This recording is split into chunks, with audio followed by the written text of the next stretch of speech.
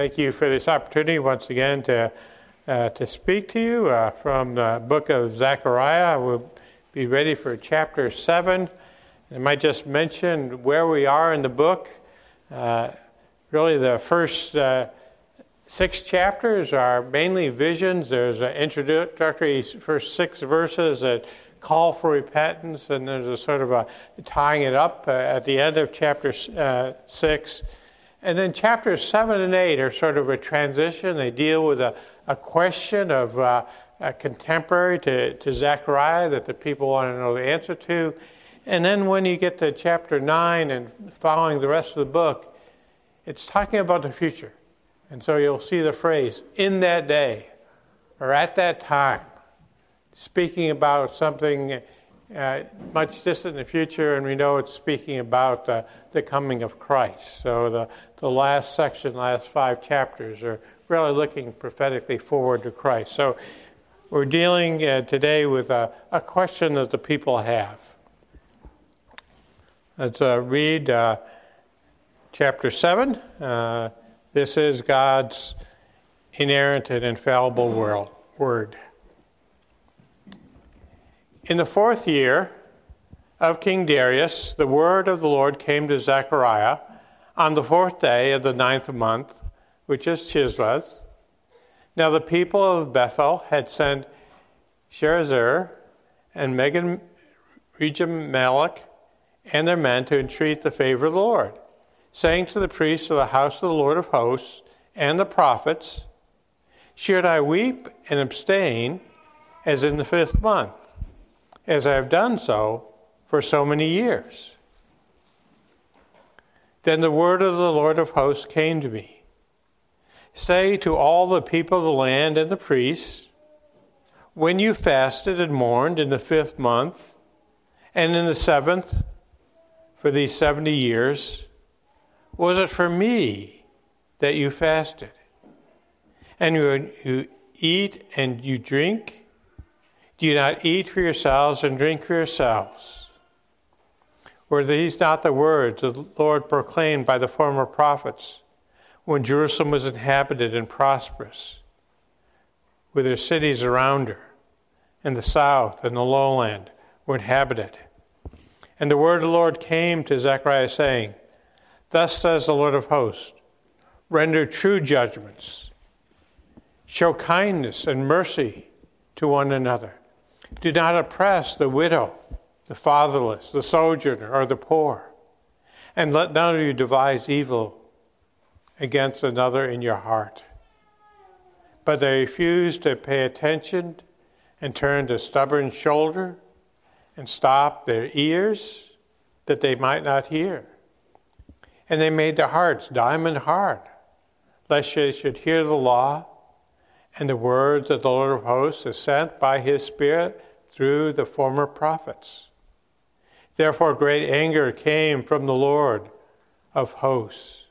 As I called, and they would not hear, so they called, and I would not hear, says the Lord of hosts.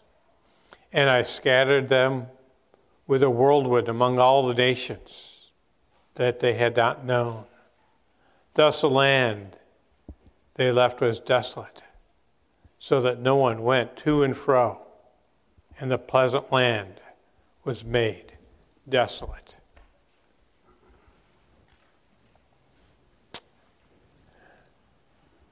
As I mentioned at the beginning of this series, the book of Zechariah is a book of encouragement. And so we've already talked about some of the encouragements that God has given to his people. Maybe the key one is, I will be with you. That God's presence was again being restored to his people.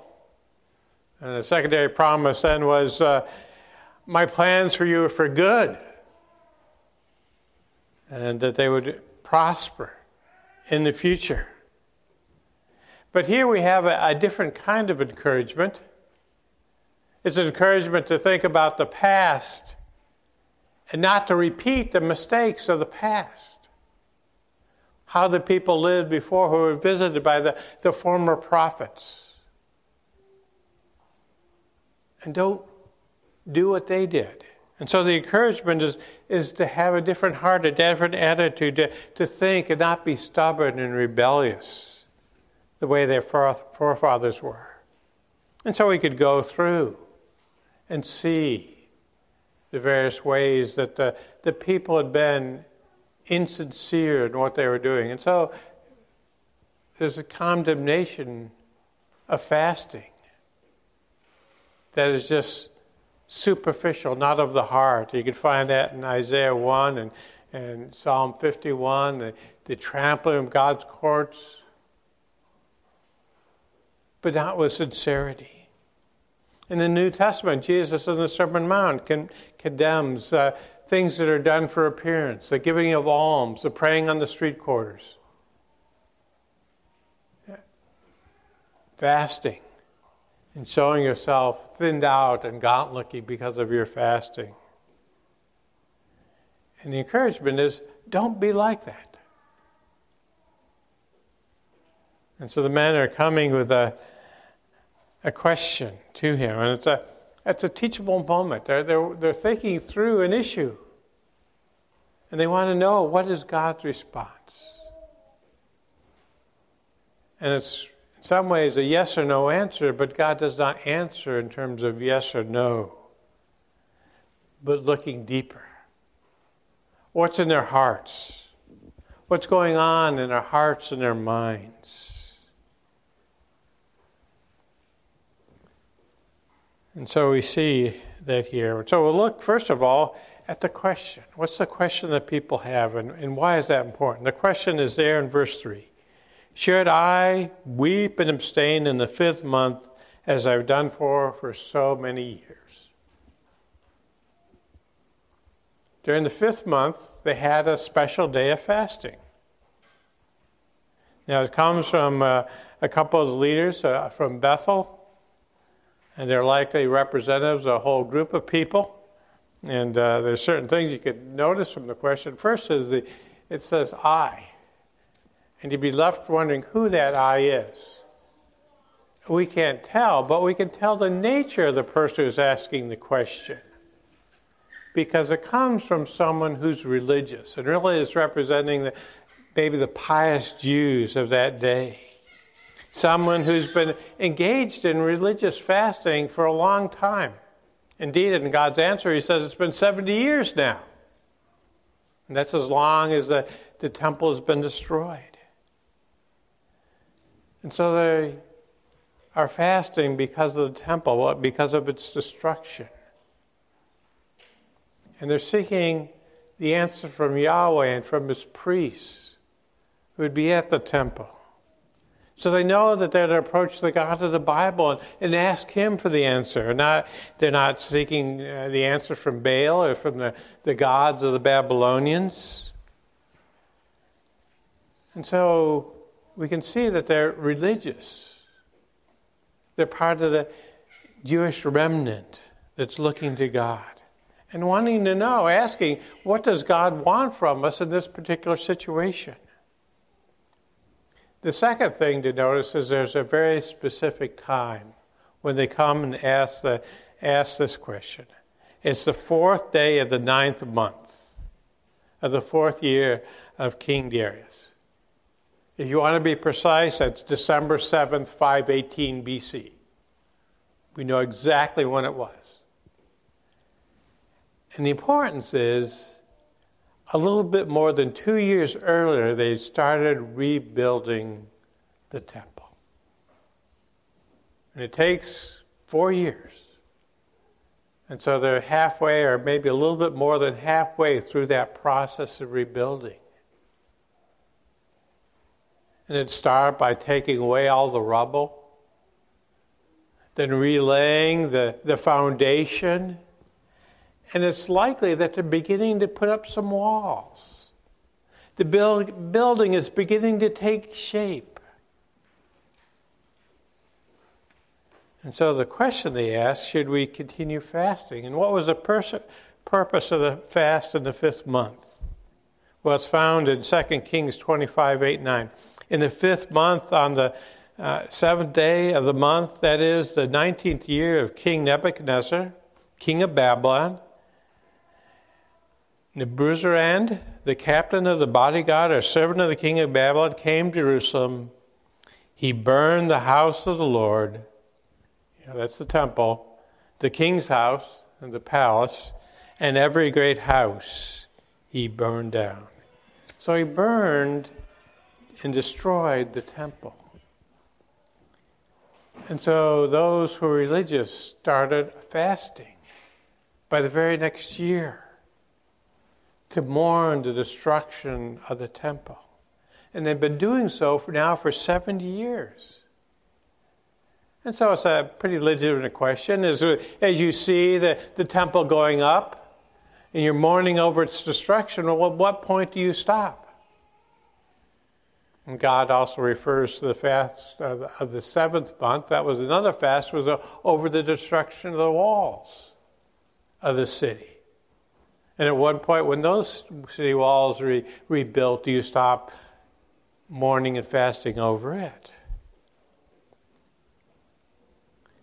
And as you notice, in 8:19, that chapter, it comes along and answers really the question here. They really had 4 fasts.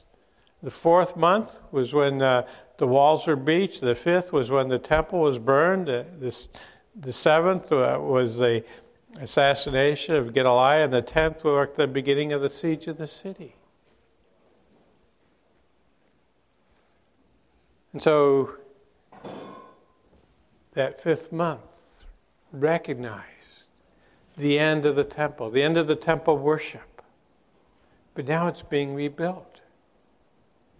Should they continue to fast? And they maybe are looking forward in 6 more months. How far along will that rebuilding go? Will it be done? And can they stop fasting? Now the answer that's given in verse 4 and following is to all the people and the priests. This is not a private matter. These feasts have become incorporated into the religious duties of the devout Jews. You may remember in the New Testament, the Pharisees fasted twice a week.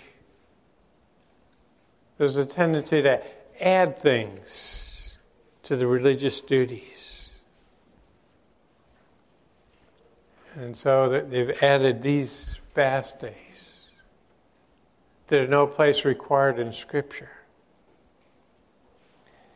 And the 5th thing to notice about this is it seems to be a very straightforward yes or no question. Yes, continue to fast. No, don't fast anymore. Or maybe a qualified yes, fast for 2 more years. But notice God's answer doesn't start with an answer. He ultimately hints at an answer in the next chapter. But there's something more fundamental that God needs to address to the people. And that leads us then to our second point. What's the principle that's involved here that God wants His people to understand? Well, it's really the nature of true worship. When you add these fasts on, was it really part of true worship of God? Because that is what God wants. And so He addresses it. And oftentimes we see in Scripture people coming with the wrong question. You may think about the rich young ruler as he comes to Jesus and says, "Good teacher, what must I do to have inherit life?" Eternal life. And Jesus doesn't say, well, He begins by saying, "Why do you call me good?" He's having the young man think about, how do you define good? And then Jesus goes on to say, no one is good but God. He's really pointing out, your definition of good is wrong. And then your question, what must I do? He answers, you must be a disciple. It's not what you do, but whose disciple you are. Or you think of the man born blind. Who sinned? This man or his parents? And the answer is neither. And so God is giving that type of response here. Should we stop or shouldn't we stop? He answers it with two rhetorical questions. Verse 5. When you fasted and mourned in the 5th month and in the 7th month for these 70 years, the whole time of the captivity, was it for me that you fasted? And the implied answer is no. You really weren't thinking about God. You were doing it to make yourselves feel better. You were doing it so others would think more nicely of you. Well, look at how deeply he cares about God and his worship. You weren't asking, what does the God of the universe want? And why should I be fasting? And then the second question is, when you eat and when you drink, do you not eat and drink for yourselves? Eat for yourselves and drink for yourselves? And here the answer is yes. The focus is on me, what I want, my needs, my desires. I'm controlled by my physical desires, and I'm not thinking about God's grace and God's mercy. I'm not thinking about how much I deserve judgment at the hands of a holy God. This has already come up in the former prophets, the Old Testament prophets. You could read in Isaiah 58, verses 3-7. Why have we fasted? The people asking, and you see it not. Why have we humbled ourselves, and you take no knowledge of it? And then God's response, behold, in the day of your fast, you seek your own pleasure and oppress all your workers. Behold, you fast only to quarrel and to fight and to hit with a wicked fist. Fasting like yours this day will not make your voice be heard on high. Is such the fast that I choose? A day for a person to humble himself? Is it to bow down his head like a reed and to spread sackcloth and ashes under him? Will you call this a fast and an day acceptable to the Lord? Is this not the fast that I choose? To loose the bonds of wickedness, to undo the straps of the yoke, to let the oppressed go free, and to break every yoke? Is it not to share your bread with the hungry and bring the homeless poor into your house? When you see the naked, to cover him, and not to hide yourself from your own flesh. That's what God was looking at. That was what God was desiring, was to see change in the heart. A humility. A giving of mercy to others. And not just an outward show. Those previous generations had showed hypocrisy when they fasted. Today we would call it virtual signaling. And there's many who do that, who want to be seen in a certain light. Whether it's a political leader or a company. You know, we're against any sort of oppression in this country, people being not allowed to vote.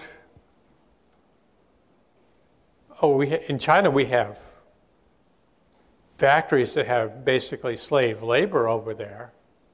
They have tremendously high suicide rates because of the work environment they're in. But we notice every lost vote in this country. They want to be seen.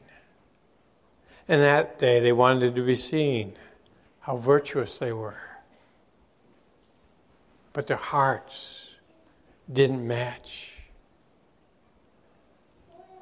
And so as it talks about exploiting the employee, how many times do you see in the prophets mention of that? Enslaving others, taking advantage of the poor and the needy, the orphan, the widow. And so God condemned their worship and decreed a destruction. And as at the end of the chapter, it talks about what God did, how He sent them away to foreign lands.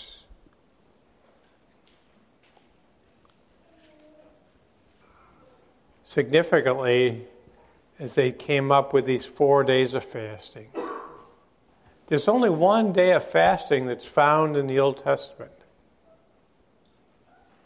And that was on the Day of Atonement. So we see that fasting is related to humbling themselves, of understanding your neediness before God, your need of grace from God that finds its fulfillment in Jesus Christ. And so that's what God wants when people fast, is that genuine heart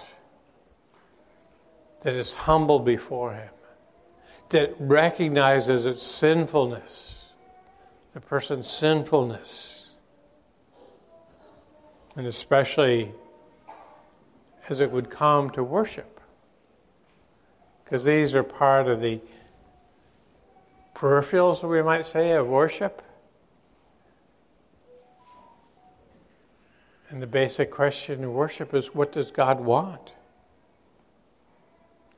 We often have worship wars between those who like contemporary worship and those who like more traditional worship. There's a very large and influential congregation that has been built on one question. What does unbelieving Bill and unbelieving Mary want in worship? And that's the question they ask all the time. And they talk to people, and they listen. And the average unbelieving Bill or the unbelieving Mary comes and says, those prayers are boring. So they get rid of prayer. If you're in a very patriotic part of the country, well, they want to have a big 4th of July celebration. And so you structure your worship. So you have a huge U.S. flag and a band and orchestra are leading, God Bless America. Or a nativity scene with live animals. Or clips of Leave It to Beaver. But do you ever ask, what's important to God? What does God want in worship? And it doesn't end here, but it begins with Jesus Christ. The most important thing we need to think about in terms of worship is that our worship has to be through Jesus Christ, done to honor Jesus Christ, for the glory of Jesus Christ, and with His leading us in His worship. It eliminates all this extra and elevates worship to the proper place it should have. It's the way we avoid a formality in worship, just going through the motions as we come in faith in Jesus Christ, and give our worship. Which then leads us to our third point as you go on and look at verses 9 and following. This true worship, this worship that is done to glorify Jesus Christ, done in His name, done in faith to Him, will lead to a changed lifestyle. True worship will have a transforming effect in the lives of Christians. And so it goes on to talk about, what does it mean? Render true judgment. Not oppressing the poor, not accepting bribes, not favoring the rich or the famous, but a concern for what is true and fair. And as a nation, we talk a lot about justice. And there are demonstrations about justice and wanting to ensure justice. But I think we've lost sight of what true justice is.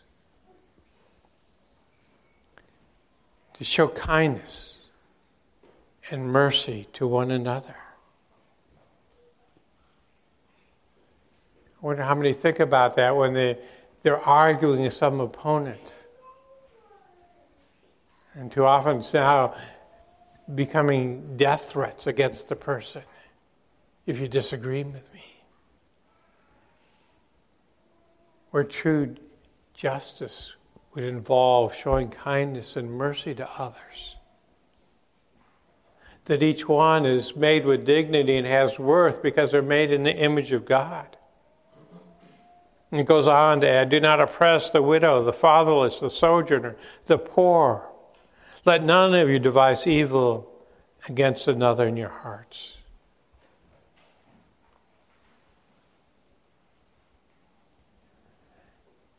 Now, as you look at that list, it doesn't require a super spirituality.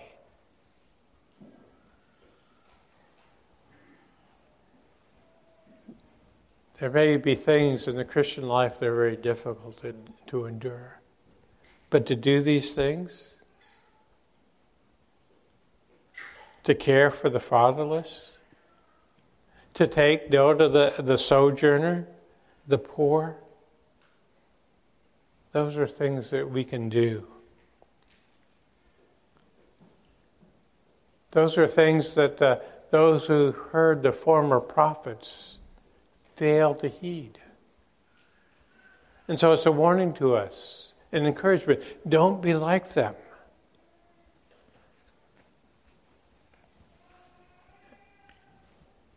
And notice in verse 11 how they're described.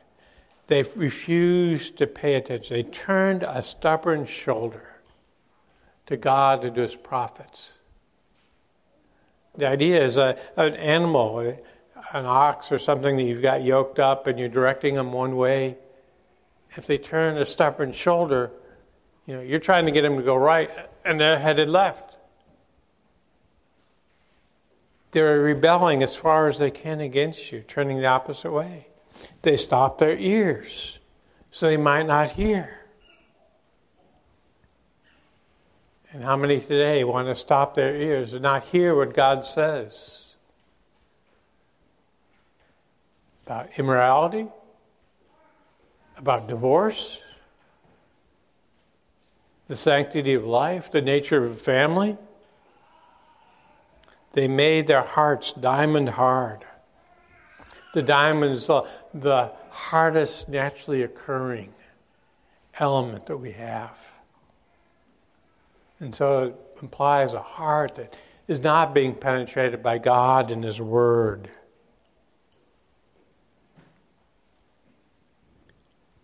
Don't be like those forefathers. Now we should know that we have a better hope because we have a full revelation of the gospel. We can look and see the work of the Messiah. We see what it costs to be brought to God. The sacrificial death of Jesus Christ on the cross. We see his victory over sin and death and the evil one, his being raised victorious from the dead. We know of his intercession for us right now, even in heaven. We also have the complete Word of God in the Bible. We have a greater fullness of the Holy Spirit in our lives. It's not by our own efforts, but it's through Christ and his Spirit working in us that we can be changed, that we can be transformed. as we think about applications, I'd mention 3. First, there's really a warning here and encouragement not to do it, of turning a deaf ear to God. It's all too possible to come to the worship and go out the same person you are as you came in.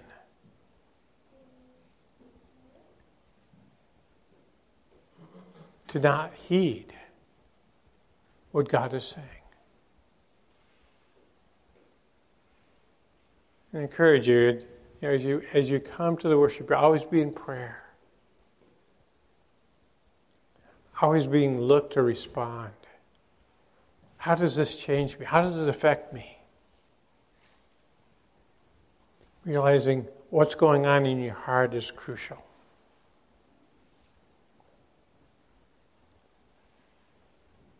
Second, to consider the question of what does God want in worship? It begins with a focus on Jesus Christ. That He is to be central, that we come in faith to the worship, faith in Jesus Christ. We seek to exalt Him in the worship, the singing and the prayers. The reading of Scripture all points us to Jesus Christ and what He has done. And that should be what attracts unbelievers, because that satisfies their deepest need. And others might say, well, we need to shorten prayers. We lose people with long prayers. Well, what an unbeliever needs to understand is there's a living God to whom they must give an account, and they must start a relationship. They must be in prayer. And third is to always consider, as you leave the Lord's house, how are you going to be different? What's going to be different Monday morning? Or Tuesday night? Or with your spouse? Or toward your children? At your work? To the neighbor across the street? How, having been with Jesus Christ corporately, in a special way, is your life different? Let's pray. Heavenly Father, we give you thanks for this portion of Scripture, and it reminds us that oftentimes we are asking the wrong questions. We think in our categories of what we want to have answered and miss out on the bigger picture. And it's easy in terms of religious activity to go through the motions, to do the right things, to do what's expected of us. Whether that be a pastor, an elder, a deacon, one of the children sitting in the pews.